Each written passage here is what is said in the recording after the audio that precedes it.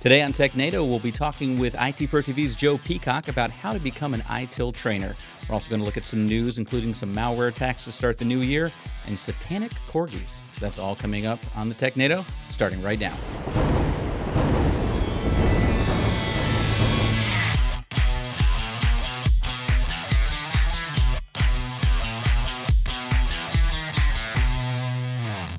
Hello and welcome to TechNado. I'm your host, Peter Van Rysdam, and I am joined today by, two folks here. We have Don Pizzette, who you know and love and are used to seeing, and we have Joe Peacock. Joe, how you doing? Absolutely great. Thank you, Peter. How are you? I'm good. Did you get everything that you hoped for this holiday season? Well, that would be telling, wouldn't it? Don, did you get everything that disclose that sort of information? I got all the coal that I asked for, every bit of it. Any cool tech gifts? You know, it was pretty light tech year. I had new headphones. That was my thing. I had my headphones were getting worn out, so I wanted new headphones. I got my daughter one of those. I can't remember the name of it now, but it's this little robot, but you can actually program it. So there's an iPad app where you're learning some basic, structure of do this, if then kind of statements. And so at the time, it looks like almost like a little forklift. No, there's that one, and okay. then this one looks like 4 spheres that are kind of stacked, and it's like a single eyeball on top, and it rolls around and does stuff. No, that looks quite cool, actually. I think I want to play that. I got a Nintendo Switch. Oh, see? Ooh. But then I bought that for myself, to be honest, because I wanted to play. Yeah, those are always the best gifts, are the ones that you get for yourself. But then I did get down a black hole watching that Bandersnatch movie as well, so I mean, that was my Christmas, summed up. Yeah, I haven't watched the Blindfold movie yet. Is it? The Bird Box. We were talking about that earlier today. Yeah. And I hear today that Netflix is warning people against doing the Bird Box challenge, which is doing everyday tasks with a blindfold on, like riding the escalator or crossing the street. I'm actually going to record ITIL 4 with a blindfold on. I have decided that is the ITIL challenge. I'm going to watch Bird Box with a blindfold on. So is this going to turn into a thing? Like there are regular human beings right now who are preparing for a zombie apocalypse that we all know is never actually going to happen because zombies are made up, right? So are people going to start wearing blindfolds preparing for this demon invasion that also is not real? Like I said, I haven't seen it yet. I think you find out of it. I just thought it was people wearing blindfolds. I haven't seen it, and I know there's monsters in the woods. I didn't see a zombie. But then I think the whole point of that movie is the fact that you don't actually see the monster. Can we stop telling me what happens? And when Sandra Bullock dies, it is so graphic. It's all right, well, let's get to our first news article. Actually, so we're going to talk with Joe here in a little bit about how you can become an ITIL trainer and take her job. But first, we're going to talk a little bit about the news that's happened over the last week or so. And our first article is from the LA Times, which means that it all worked out because the article is a malware attack disrupts delivery of LA Times and Tribune papers across the U.S. So maybe it just disrupted the people who actually get the paper. Is that what happened here, Don? You know, the news that has come out on this story has been so convoluted and mixed up, right? Because on one hand, some of the outlets are saying that this was a targeted cyber attack, specifically focused on the LA Times and the Tribune papers. But then, they'll say, like, it's a special ransomware that was crafted just to attack critical systems and servers. But then you start reading about all the instances of what actually happened, and a lot of their servers, like their website never actually went down. So the headline here, when it says it disrupts delivery of the papers, it's talking about delivery of the real papers, the actual tangible. Some of our listeners might not know that. The newspapers used to be thrown on your doorstep. Oh. And so that was disrupted because the system that people would use to upload articles to the printing press was basically locked down by ransomware. Now, I feel like, and this is just me with an opinion here, but I feel like this has all been sensationalized to a really grand level. Because to me, what it sounds like, when you start looking at all the details, it sounds like one person's computer got infected, and then it started infecting other computers. That happens to people all over the planet every single day. That doesn't mean it's a targeted cyber attack, but that's the way the news is pitched these days. I just want to put that into perspective, and maybe it's because I'm old. But I seem to remember a time when these things that came out in black and white print. On papyrus. Yeah, those things. But surely when you talk about them being delivered to, the actual physical paper being delivered, what you mean is the physical paper being delivered to stores and to shop fronts. You don't mean being delivered to individuals. So they never actually got hold of any sort of individual subscribers' details, personal details. Right. It would have just been other organizations. It It's would have more been disruption stores. of service than trying to gather Yeah, information. right. A denial of service would be a better way to A pitch physical this. denial of service And attack. I believe they even say here in the article what the actual pain finally was. Somewhere in here it says that like papers that should have been delivered at 4 a.m. ended up being delivered between 7 and 8 a.m. And, Oh, and no. again, by delivered, that means arriving at the distribution centers, not necessarily customers' locations. Although customers usually get the newspapers pretty early in the Yeah. morning, so I'm sure they were disrupted too. So they got a bit of a lay-in. Yeah. It said, here, papers that should have arrived in San Diego around 3 a.m. to 4 a.m. instead arrived at 7 a.m. to 8 a.m. So, catastrophic, Yeah. really, when you think about it. I'm surprised they were able to get through. There was a lot of complaining and people writing to their congressman, I'm sure, because that's what the. Do you remember where you were Yeah. when the newspapers were delayed 4 hours? I was still asleep. Do you get the newspaper? No. Neither do I. did Do you, Joe? No. Yeah. So what they ended What's up doing, that? What's they, that? What's news? they just sent, if they couldn't reach the printer, they just sent them to Shutterfly then and were able to print them remotely that way. So that's how they were able to get around all this. It's actually kind of comical because in the article it goes on to say that one guy somewhere in here he says it. This guy found out that his computer could still upload files, and so everybody was coming to use his computer, which just means his was the only one that didn't get infected. Yeah, he hadn't opened the email yet. That's right. Oh, I haven't seen the pictures from Jan's bridal shower yet. Yeah. Well, no, he was too busy watching Bird Box Exactly. on Netflix instead of actually doing any work. Yeah. Don't ruin it. We're not talking about. He's that trying to get to anymore. ending number 5 of Bandersnatch. I think I got to that one and probably 27 as well. Yeah. All right, well, let's switch gears to an actual attack then that seems to have actually affected real people. This one is on ktvb.com, which is Boise, Idaho. Okay, there we go. I had to find something on the site that said where this was from. We all know KTVB, of course. So this is an update. CenturyLink Internet has been restored with latency issues lingering, meaning that CenturyLink was for a time down. And this is one of the major, is this Backbone? Oh, yeah. CenturyLink CenturyLink is one of the largest internet service providers in the United States, actually in the world. If you're on the West Coast, odds are you're using CenturyLink service. I know when I lived in Seattle, I was using, we used Quest, which got acquired by CenturyLink, so, it's all a very small world out there. But big deal for them to have an outage, especially a massive outage. This was not like a single city or even a single state. There were several states that were down, and 911 service was affected in a number of locations. So it was a huge outage. As a network engineer, I always like to listen out for when there's disasters like this because I like to hear about the cause. And you don't hear about that a lot. You hear, so-and-so had an outage and service is restored. It's fine now. Well, I like to hear about what actually went wrong. And when it's an outage this big, I kind of expected this to be another BGP routing table issue because we've been getting that a lot lately where all these routes get sent over to China by accident or Russia by accident. And so, that's what I expected here. Turns out that's not the case. They had a out-of-band management network, so a network dedicated just for the management of their devices, and a network card on that network started spewing malformed packets.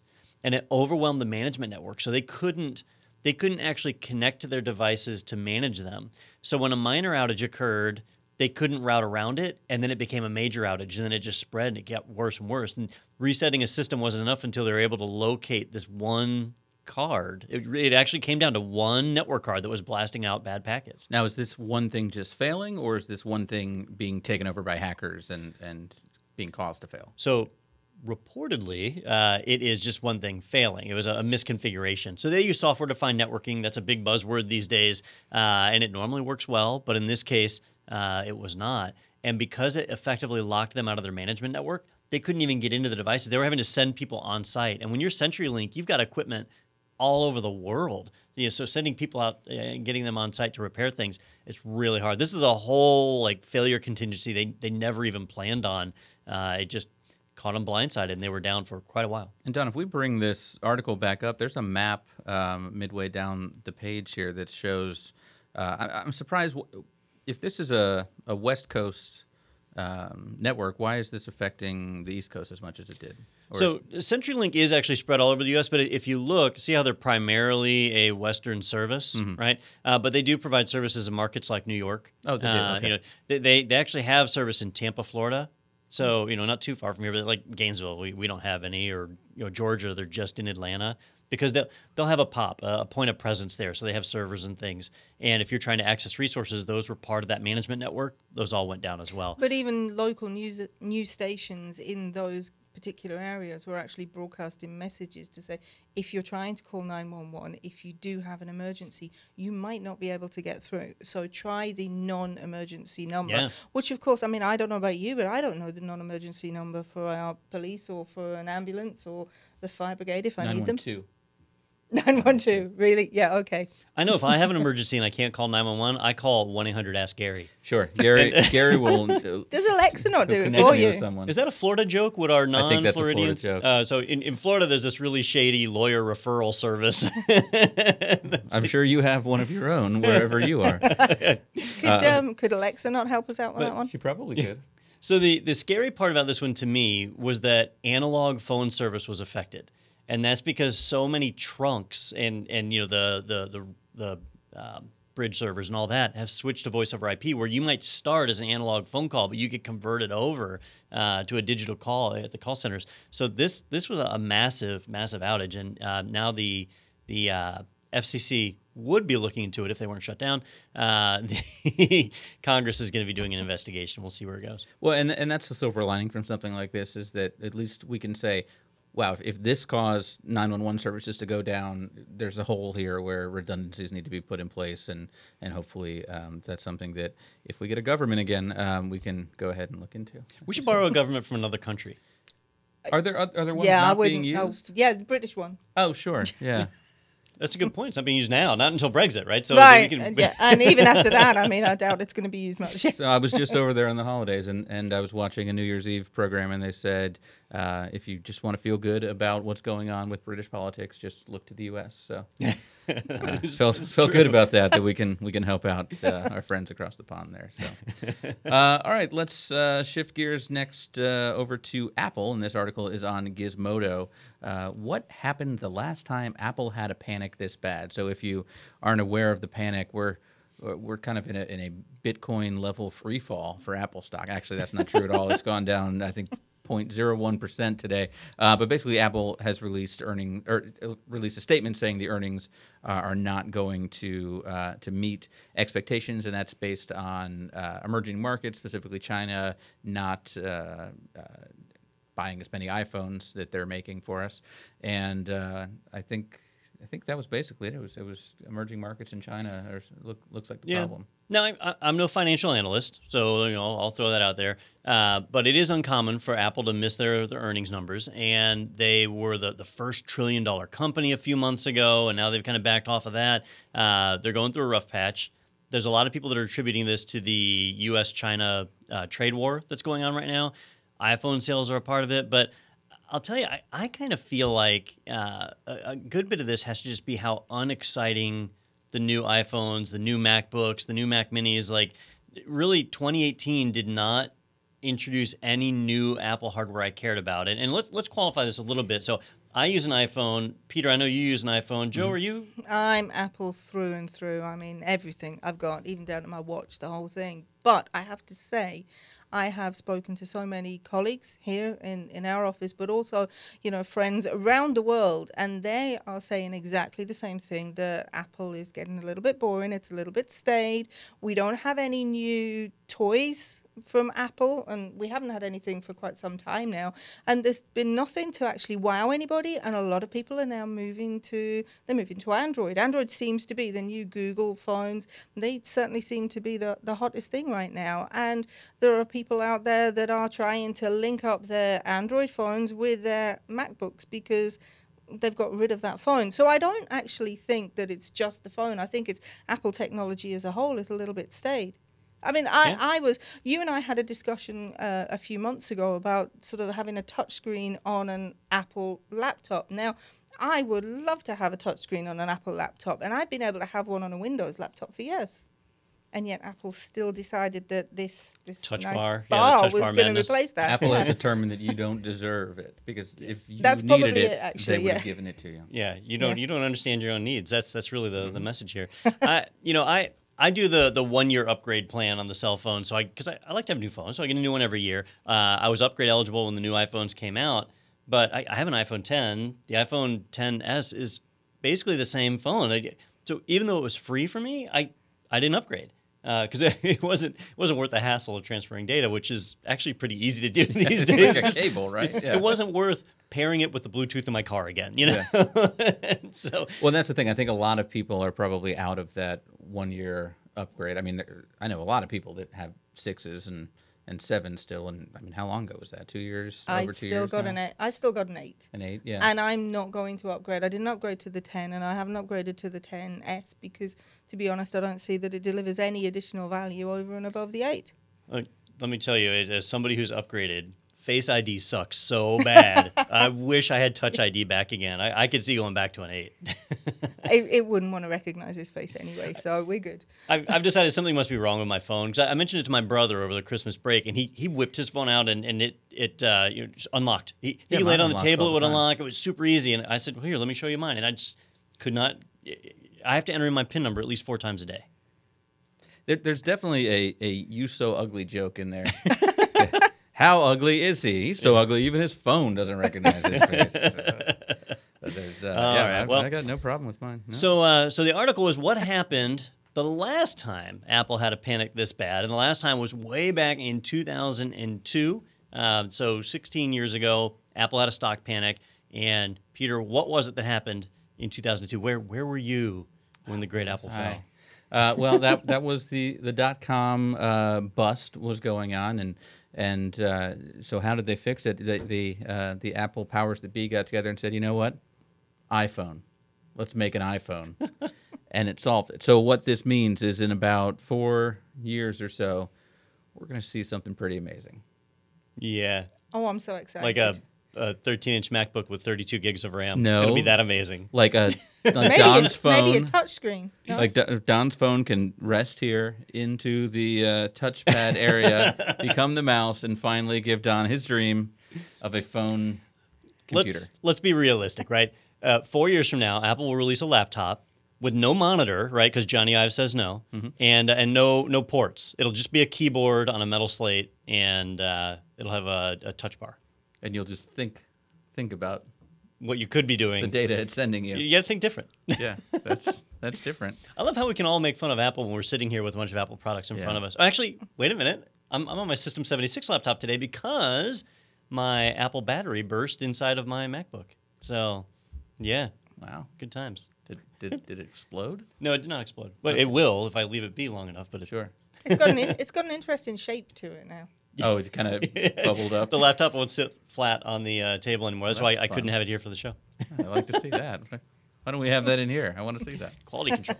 All right. Well, apparently, I don't know. Maybe 4 years ago, Microsoft had something bad happen with them because they've just hit us with their.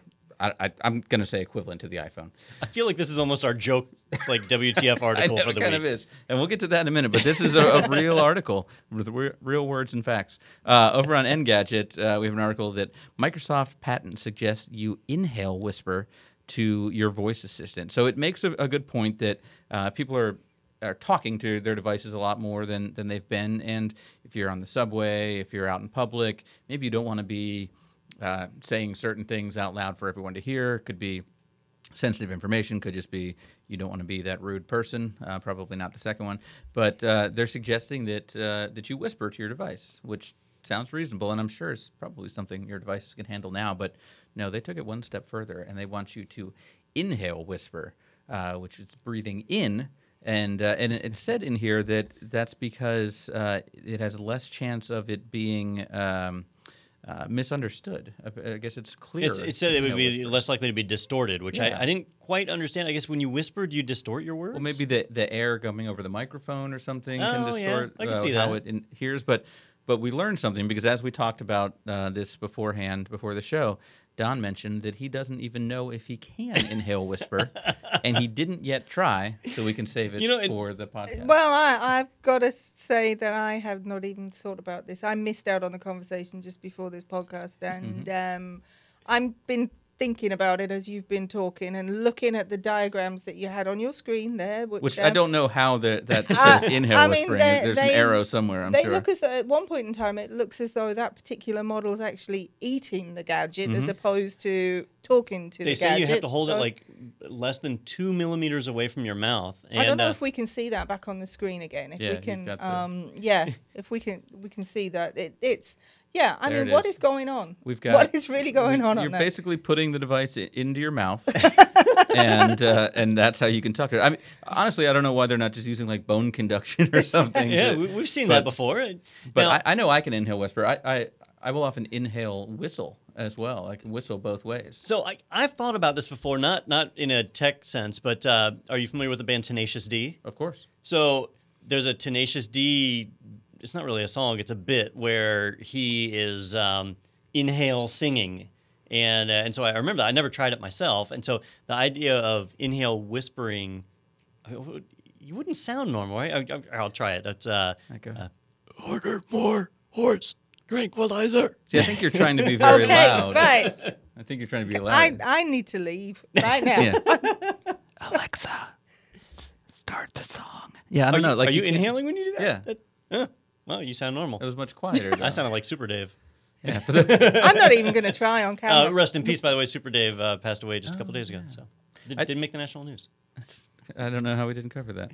Well, I think you're trying to whisper, inhale as loud as you can. As I could, yeah. Which I understand. This is a microphone, and there's people listening, and they want to know what you're saying. But do you want to give it a try? No, not on camera. No.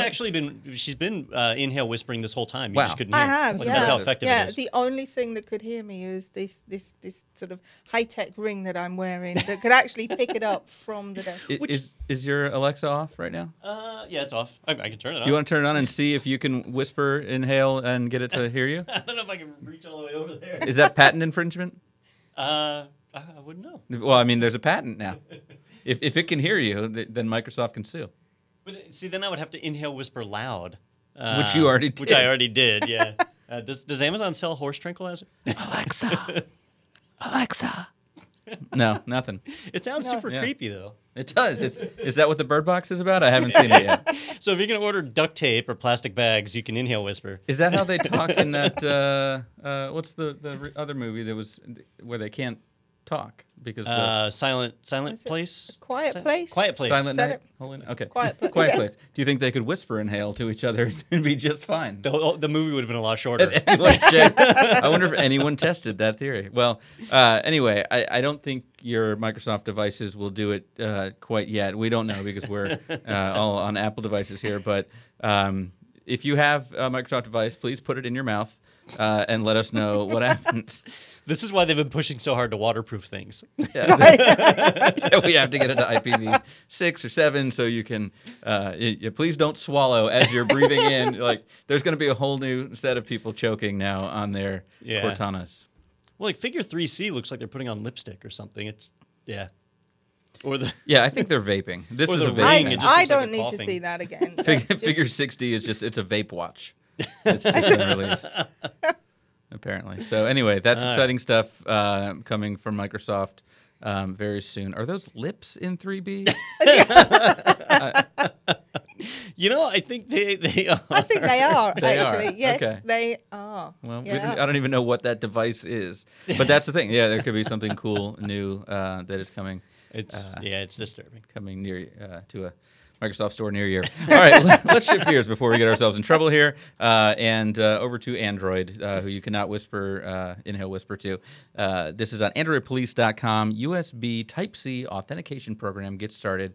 Sounds like it's effectively DRM for Type-C devices. So does this mean that I have to pay to use my Type-C devices? All right, so this one has a bit of a negative bias attached to the article. So if we take that away, what's going on is right now, you can buy a USB-C device from anybody, plug it into your laptop, it'll detect it, and stuff will happen, right? Well, the problem is there are several types of malware that are out there right now where people can flash the firmware on a USB drive to actually infect it in its firmware. So, these USB drives, they effectively have an entire computer built onto them, kind of like the management engine in your CPU. So when you plug it in, if it's a USB-C device, it just plugs in, it runs. You can't control it. As soon as power is supplied to that key, it starts doing its work. And there have been some malicious ones like the Kill USB stick where you plug it in, it sends a volt into your computer and fries the motherboard. So what they did is they started a program saying, what if we actually made it where there had to be a license attached to the key so that when somebody plugs in a USB-C device, they have to validate the license before the device is allowed to actually do anything. This would prevent malicious devices and man in the middle, like there's those keyboard character sniffers where you plug them in between the keyboard and the desktop and they record everything. So this would effectively stop that. So that's the intent of the program.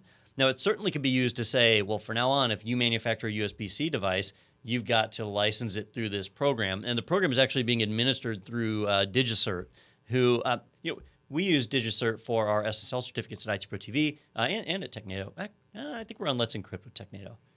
Well, I can't remember. But we do use DigiCert for some of our commercial stuff. I like them. They're a good company. But anytime you put one company in charge of a registry like that, it sets up that possibility of blocking out independent people or hobbyists or whatever. Or their competitors. Or competitors, yeah. I mean, in theory, it could be like DRM. And so that potential is there. But, that potential is there with any technology, in my opinion. I think it's a good program. It's definitely got a good intent. All right, so 2 questions. First of all, we're talking about this in terms of USB Type-C, but the things that you're saying can happen, that's any USB. That can happen with existing USB. They're just saying, hey, this is the new one. Let's get out in front of this, essentially. Okay.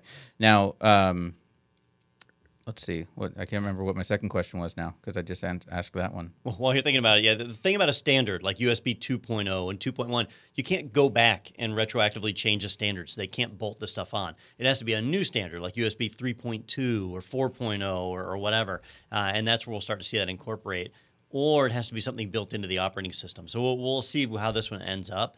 But since it's hardware level, I've got to imagine it's going to be incorporated into a newer standard. But I've got to imagine, though, that there are going to be people out there that are going to have their noses put out of joint by this. And there are also going to be, as you mentioned, local sort of independent people who are going to be creating, apps, programs, things like we saw sort of, is it the Amazon Fire Stick, Google Drive, that sort of thing. There are going to be people that are going to create applications like that and are not going to want to be tied down to this sort of thing. And so, how do they then operate in this world?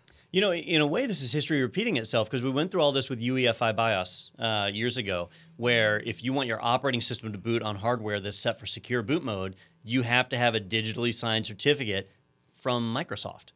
And so the various Linux distros that were out there, and even Apple, Apple didn't really care. They just went and got a license from Microsoft. But everybody else was all up in arms about it. Microsoft ended up issuing free licenses to some of the well-known distros to take care of that so that you can boot up. But this is kind of the same thing, right, is that your USB key would need to have a license to be able to be plugged in and activate.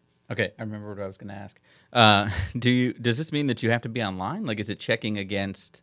Is it going off and finding, is this a proper developer, or is that something that's like that database is then stored locally? So I'm not 100% positive because I haven't read the full standard yet, but if DigiCert is managing it, then it should be like SSL where there is a trusted root authority somewhere, usually offline, right? So when you go for an SSL certificate, you can't actually talk to the root authority. But there's a digital signature that you check against to determine whether something is valid or not. And you can do that even without internet access, as long as that key is one that's trusted in your library and that handshake passes, it'll work even if it's offline. So I would assume, so I'll be clear here, I'm assuming, and we know what happens when we assume, but I would assume that it operates the same way, and that's why it makes sense to have somebody like DigiCert run it, in which case offline would not be a problem. This just opens the door, though, for people selling, black market or under the table adapters for USB-C devices. It also opens the door for people selling software that's, completely open to actually unlock a lot of the USB-C devices. Well, let's go full conspiracy here, right? You could buy an iPod. I guess they don't sell those anymore, but an MP3 player, whatever. You buy one of these things that has a license on it, right? And then one day the vendor says, you know what, we're not going to support that device anymore, and they revoke the certificate. Right. Now the USB port's disabled. You can't plug in and use it anymore. So they can effectively take away hardware that you bought with your own money. That would be the really negative side of something like And this. how does that tie in then to sharing, for instance? Let's just say you wanted to share a device. I think sharing's illegal these days, isn't it? What? So didn't I Congress can't. pass a law on that? Oh, really? So I can't give you my USB-C device and say, here, look, you can borrow this for a couple of No, days? if you do something like that, we have to no. build a wall. Oh, well, just keep me out. Okay, Make I the get the hackers hint. pay for it. For all of you tweeting to us right now, you can still buy the iPod Touch. It's available at You can? apple.com/iPod-Touch. Wow, I did not know that. Yeah, available in 5 stunning colors. There's a nice shade of pink there as well. A8 Yeah. chip, 8 megapixel camera. And you can still get the Zune on eBay. Well, sure, yeah, it's your local history museum. But what worries me about something like this is that maybe we start to go away from a standard too. That someone else says, "Oh, fine, if you're going to do that, I'm going to create my own port, the Peter port, and it's going to let's call it something else." But Apple has obviously made the decision for me that USB-C is what I need. Now I'm going to have just lightning. I've got to ports in pull it the up next there. one. Whenever somebody mentions standards, I always think of the. There's an XKCD here. I've got it on my computer. There's an XKCD strip about this. There's 14 competing standards. So somebody says that's ridiculous. We got to come up with one standard that everybody follows. So they do that, and now there's 15 competing standards. like that's what will happen. Sure. Yeah. No, you're right. Well, hopefully, I guess hopefully this doesn't happen, or hopefully people just stop putting bad things on USB-C drives. There's a lot of businesses that basically disable the USB ports on systems. There's a lot of attacks that are out there, especially if you work in any kind of industrial control system. These are real risks. This would mitigate it. So there's absolutely a positive side to it, and there's a negative side. It's really up to us to be involved in that process to make sure that we get the positive aspects out of it. We'll see. Who knows where this will end up. In my experience, give somebody a rule and somebody else is going to try and work a way around it. Yeah. It can always happen. It's gotten really sad here. So let's end with a couple of fun stories. Well, not if you're a traveler. Fun stories. But we had some drone issues the last couple of weeks. First of all, there was the drones over in Gatwick shutting down holiday travelers that we can talk about. But this one also from BBC.com, New York New Year drone plans scuppered by rain. So we were going to have drones dropping instead of a ball.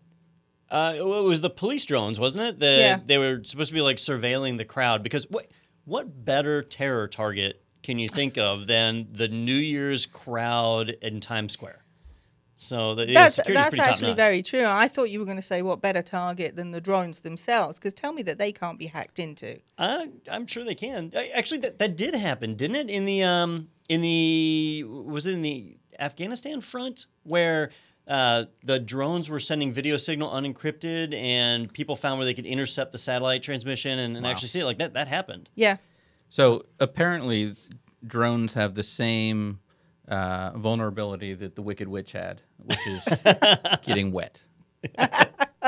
Because I don't think it's the water itself. They probably have, they're probably well protected there. But just in the sense of maybe a driving enough rain can push something that's so lightweight down. No, I think it's more to do with the camera, to be perfectly honest.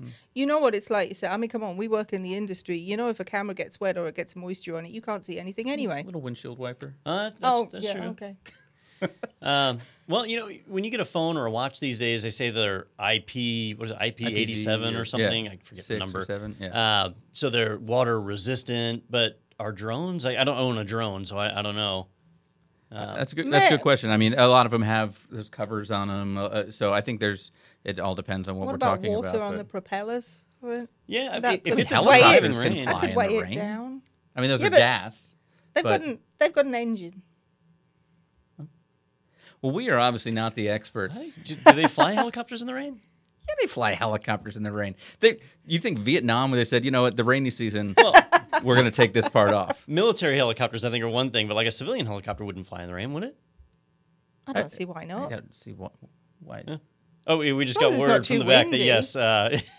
Yes, we are told helicopters are flying currently, and it's raining. Well, I just thought it was really interesting that following the Gatwick story, right? The airport in Gatwick in the United Kingdom, somebody.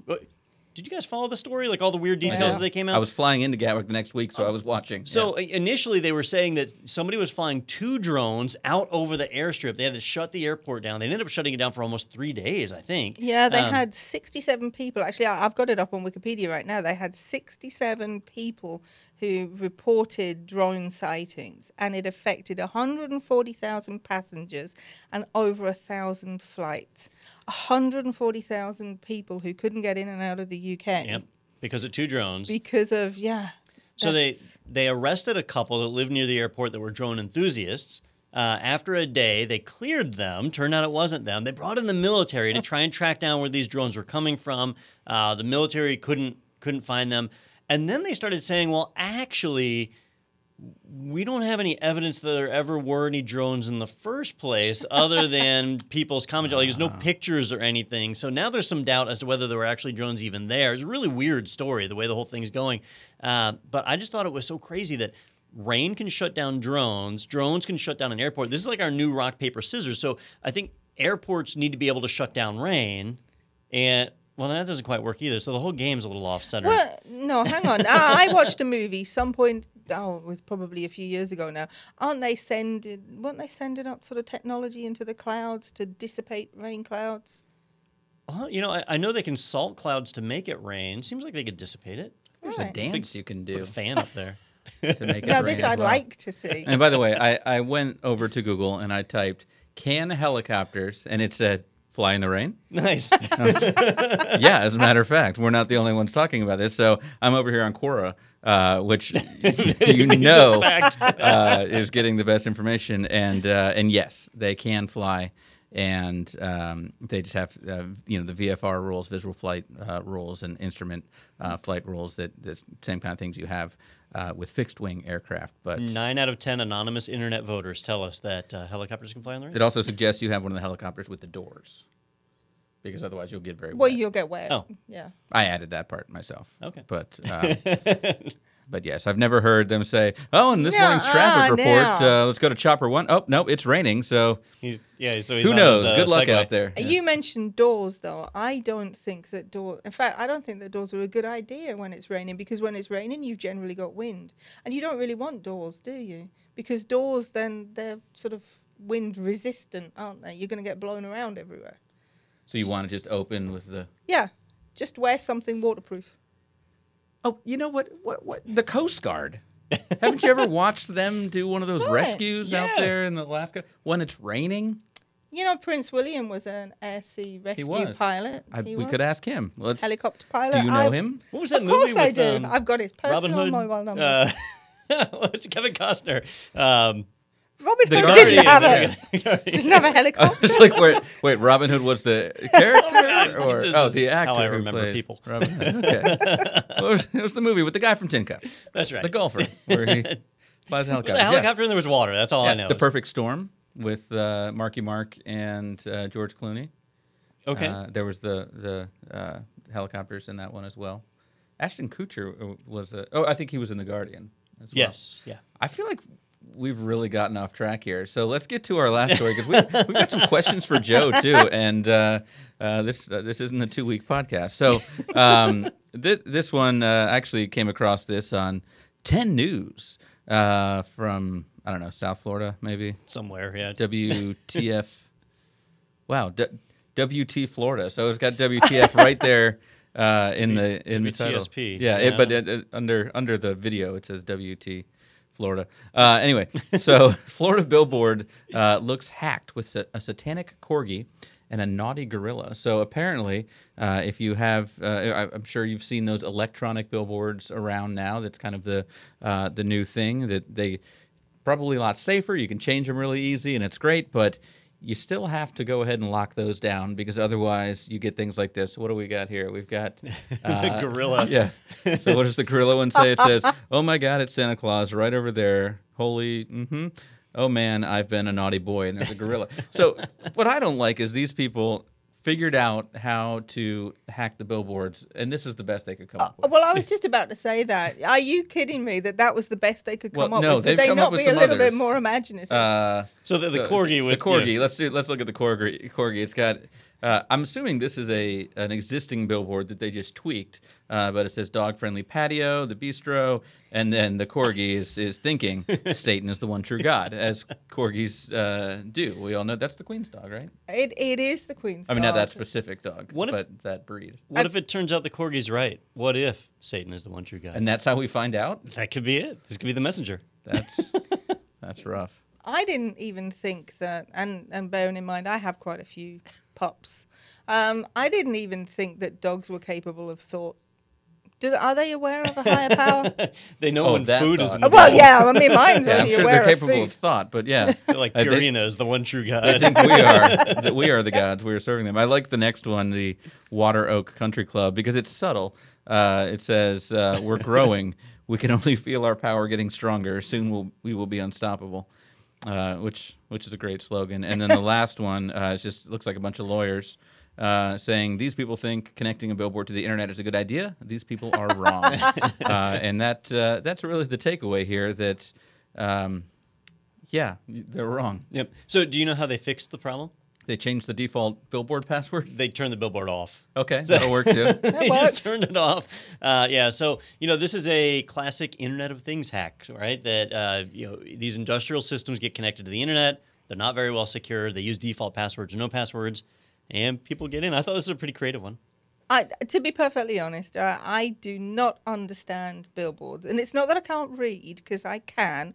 But surely billboards are there just to cause accidents. Because if your billboard is really catchy or it's quite funny, then aren't you going to crash your car instead of actually driving? You shouldn't be paying attention. No, the to that. billboards are there for when the accident happens. You have something to look at as you sit in traffic. Oh, is that what it is? Right. Okay. I Especially didn't- the ones for the lawyers, right? Because after you've had the accident, point. you need that number. And 1-800-ASK-GARY. That's right. Which again, if you're in Florida. I didn't appreciate billboards until I drove on I-10 through Texas.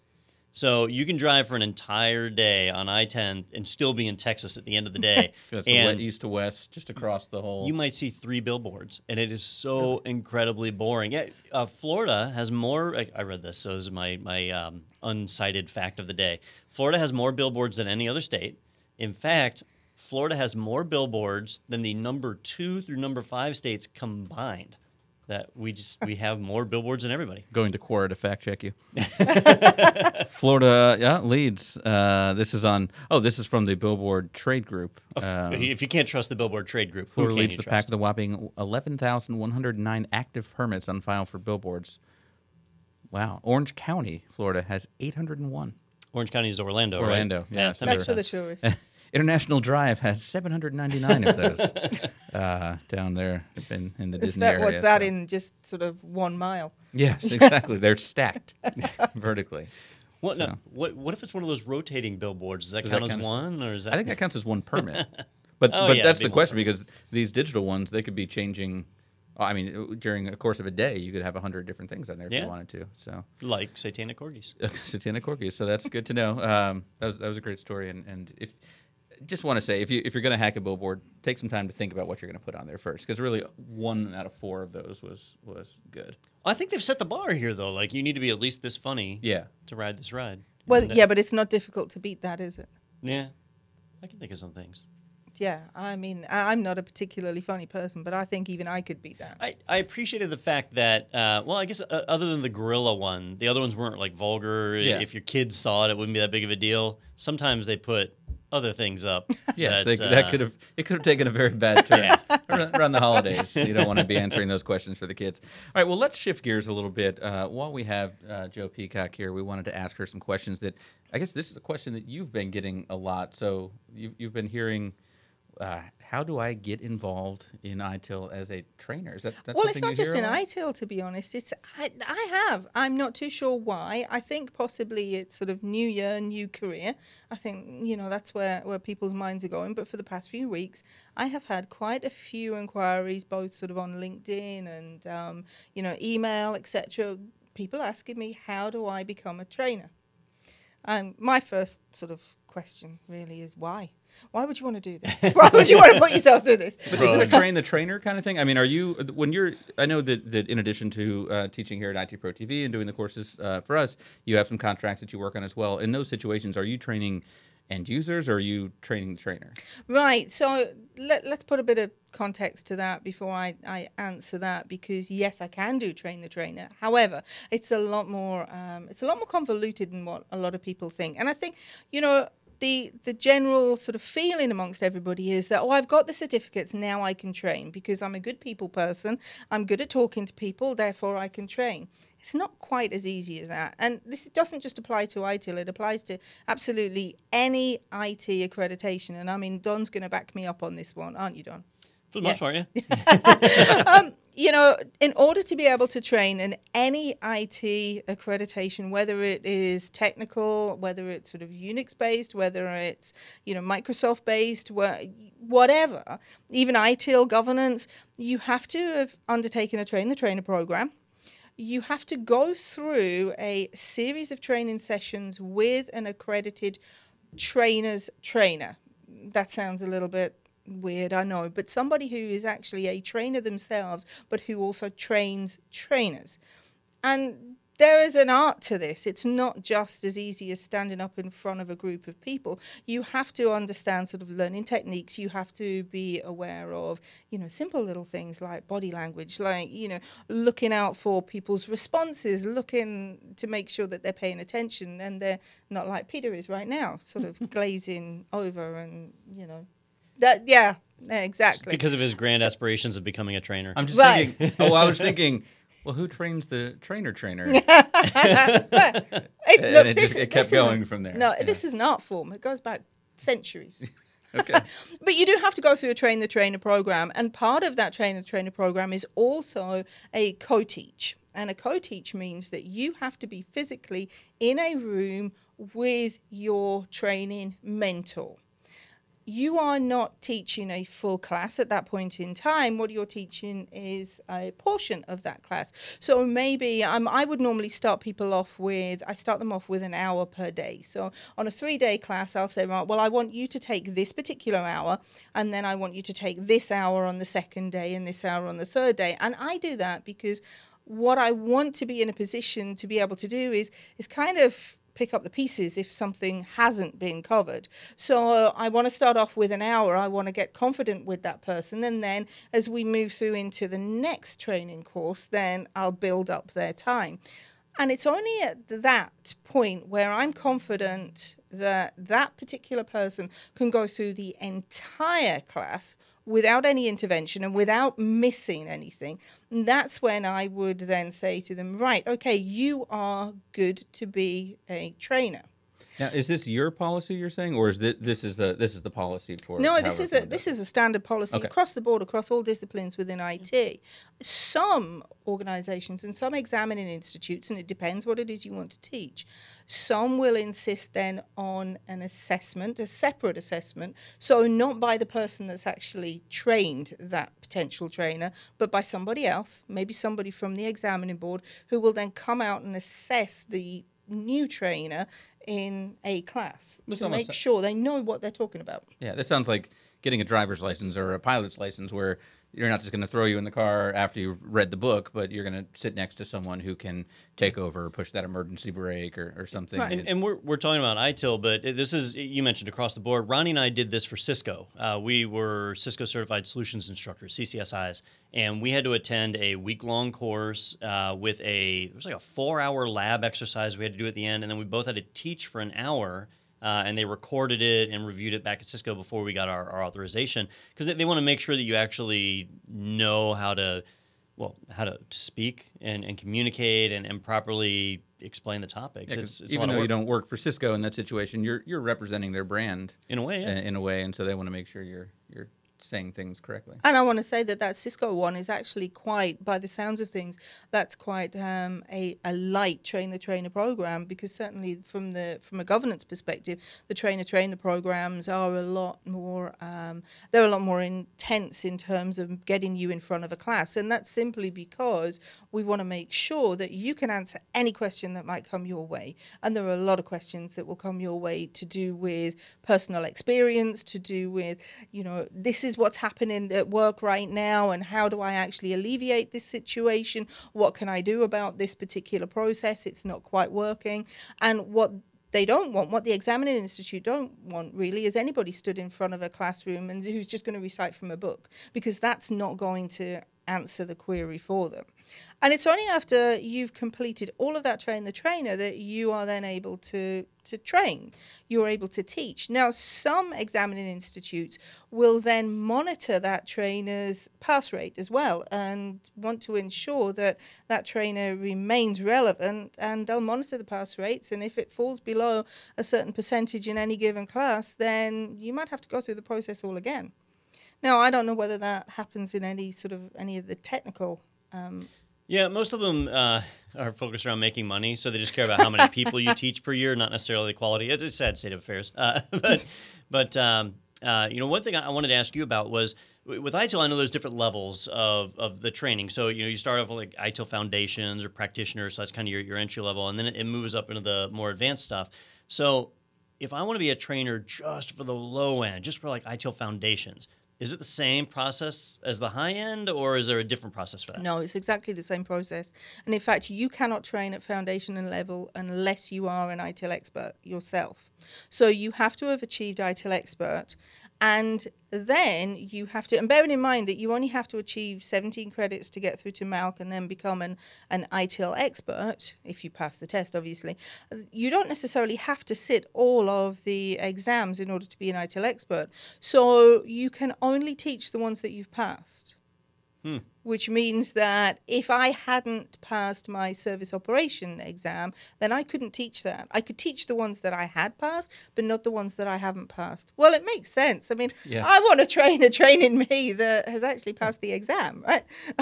Yeah, going back to my analogy, I don't want to have a driving instructor going, well, I don't know, you don't tell me. You don't want me flying that helicopter in the rain. You want somebody who's been I don't trained. want anyone flying in the rain, because that's impossible. I think the common misconception is that, oh, well, I can get through an exam and I'm a good people person, therefore I can show you how to do something. And that's exactly what we want to avoid.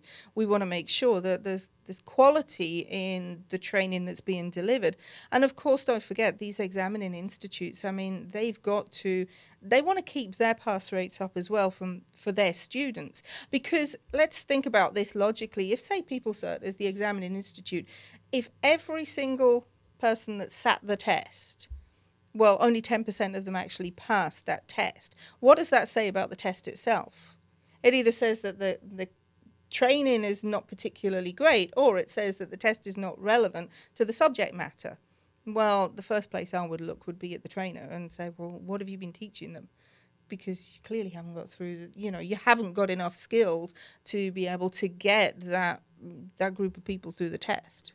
Now, under ITIL version 3, we had ITIL Foundation was kind of where it started. They added practitioner later on, right? They did, yeah. And then only a couple of years ago. At the intermediate level, you had CSI and all those other ones. There were, how many were there? 7 different mid-level? So we had 5 life cycle courses, and then we had 4 what we call capabilities, which looked at the actual application and how we adapted a lot of the disciplines within ITIL.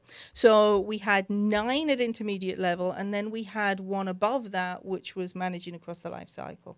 And each one of those, if you passed the particular exam, then you got a certain number of credits, and you had to achieve 17 credits in total before you could sit managing across the life cycle. All right, so that's 12 different courses that made up that whole process. So if you wanted to be able to teach everything, you need 13, to pass all of those. Oh, because you got managing across the life cycle as well. I thought I was counting that. So you had 9. Oh, we had the bridge as well, which is, Okay, all right. So, anyhow, so that's a lot. That's changing in ITIL version 4, isn't it? It is, Isn't it reducing? Yes, it is. Yeah. So we're going to, I know that actually did a webinar not too long ago, and I know that we've got some videos on YouTube just to explain what's happening with ITIL 4. As we start off with ITIL 4, in the coming weeks, to be honest, we're going to be introducing ITIL Foundation, which is ITIL 4 Foundation. And then we still split off into two with ITIL 4. So we will actually still go down the two different paths, but the number of exams that you can take is going to be reduced quite significantly. So we're going to have 4 in one stream and 2 in another on the intermediate level, as you might call it that. And then we have the professional levels where there are 2 different exams not exams, there are 2 different levels. So as we split into the 2 streams, then you will pick, whether you want to be a strategic person or whether you want to be an application person, as I would call it. So looking at the application of ITIL itself. Now, what has changed, and this is where our sort of 13th/14th comes in, is at ITIL Master level, which is one above the ITIL Expert. And at ITIL Master level, we are making changes to that. It hasn't necessarily been decided as yet as to what sort of changes are going to be made, but I can tell you that there are going to be changes, and we no longer have to submit all of the white papers that we would have to do previously for ITIL Master. ITIL Master was a 2-year qualification in version 3. I can tell you it won't be that for version 4. That's a lot of work. Now, speaking of that change, if somebody out there, one of our viewers, is interested in becoming an ITIL instructor, an actual authorized or accredited instructor, would you recommend they go ahead and start now or wait until the new round? Because the mid-level of ITIL version 4 courses, those aren't out yet. No. So is it worth it starting that process now, or is it better to just wait until ITIL version 4 fully drops? Well, you know what? That was a question I was asked this morning, funnily enough. Exactly that question. And no, I didn't prep him beforehand. That's a tough one. ITIL Foundation for 4 is not quite out yet. It will be out within the next month, but it's not out yet. It hasn't been released quite yet. The new intermediates aren't going to be released until the second half of 2019. If you've got enough credits, if you've got 17 credits and you're just waiting to sit your managing across the life cycle, then I wouldn't wait. I would take it. I would certainly take a look at our series, Managing Across the Life Cycle. Even if you don't want to sit the test, I would certainly watch the series, because that's going to add some context to you for coming into ITIL 4. If you're starting off from scratch, then I would wait until ITIL 4, to be perfectly honest. However, that doesn't stop you from actually watching what we've currently got in our library. You can still do that, but you don't necessarily need to take the exams. That's entirely up to you. I would say, though, if you're starting out from scratch, I would wait. Yeah, I'm not trying to say I'm lazy, but I'd wait, because it's a couple extra exams you could save right there. a little less effort. Are you thinking about money here, or are you just thinking about effort? You got to set attainable goals, right? So it sounds like, first steps, if we're looking to get into this, is make sure you've got those certifications yourself. And then once you have all those, which you want to wait for ITIL 4, that come back and find a Train the Trainer program and start there? Now, we don't offer a Train the Trainer program, and we can help you to a certain extent, but we do work with a partner. We work with Passion IT, who's a partner with our ITIL content and our Prince 2 content and anything to do with PeopleCert, and they could certainly help you and assist you with a Train the Trainer program. If that's something that people are genuinely interested in, then we can certainly help. We can put you in touch with the right people, but it's not something that we offer, because quite frankly, we do not have the ability to be able to give you the classroom experience, because of course, we don't go out to that many classrooms. We could have people come out here, hang out in the studios. Yeah, but unfortunately, like it still wouldn't get them through their assessment. Exactly. That happened to me, actually, the other week. You had an ITIL groupie? I did, yeah. It was frightening. It's like the Taylor Swift stalker story, but for ITIL training. Yeah. didn't know that was a It wasn't thing. quite as exciting. Well, Joe mentioned the webinar that we did recently, and that's actually available if you want to go check that out at itpro.tv/webinars. That was ITIL 2019 and beyond, and we talk about ITIL 4, what's coming in the future there. And actually, a great segue to let you know as well, Joe has another webinar coming up for us. So if you liked what you've heard from Joe today, that's definitely one to check out. And if you didn't like what you heard from Joe, Wes will be there as well as the host. But that's Thursday, January 17th, and it's 10 must-have skills for leadership in IT, 2 p.m. Eastern Time, U.S. Eastern, on Thursday, January 17th. Head over to itpro.tv/webinars to check that out. So any final thoughts, Joe, before we close? Anything else we should let people know about? Any final thoughts? Well, obviously tune For into today? all of the ITIL content that we've got. I mean, there's a final thought. I guess that the best advice that I can give anybody is don't give up. If you think that, you've got what it takes to be a trainer, then don't give up on your dreams if that's something that you really, really want to do.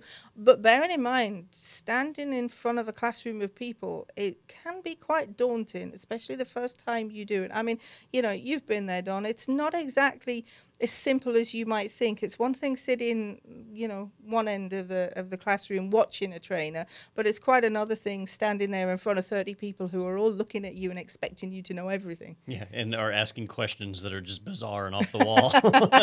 Yeah. Well, the best answer is to know everything, which you can certainly do by watching Joe's courses over on IT Pro TV. And great segue again. If you want to do that, we've got a special offer for you. If you head over to go.itpro.tv/TechNado, we have 7-day free trials for you, as well as a promo code you can use for 30% off your standard monthly membership or your premium membership. And that's for the life of your membership that you can use that promo code. So that will get you that deal for as long as you keep your account. Check it out there. We also have some business information there. So if you're on a team and you want to find out about getting a demo for your team, we can certainly set you up with that. And you can check out all of those ITIL courses with the right account there. So definitely head over to go.itpro.tv/TechNado and find out all about that great stuff. So, all right, guys. Well, thank you so much. Thank you, Joe, for joining us today for those interesting news articles and offering us the insight and hopefully answering those questions for the people that have been asking that. That's very helpful stuff. Well, thank you for having me, especially when we started talking about satanic corgis. Yeah, you didn't know what your day was going to I did not, entail. no. Yeah. No. And Don, thank you for, whatever it is. Being here. Yeah. Thank you for all the emails that we're going to get from helicopter pilots telling us about how they can fly. So thank you, all of you, of course, for watching as well. And make sure to leave us a review and let your friends know about this. And I guess the final thought would be pray for your corgis tonight because their souls need it. So thank you so much for watching, and we will see you next week on TechNado.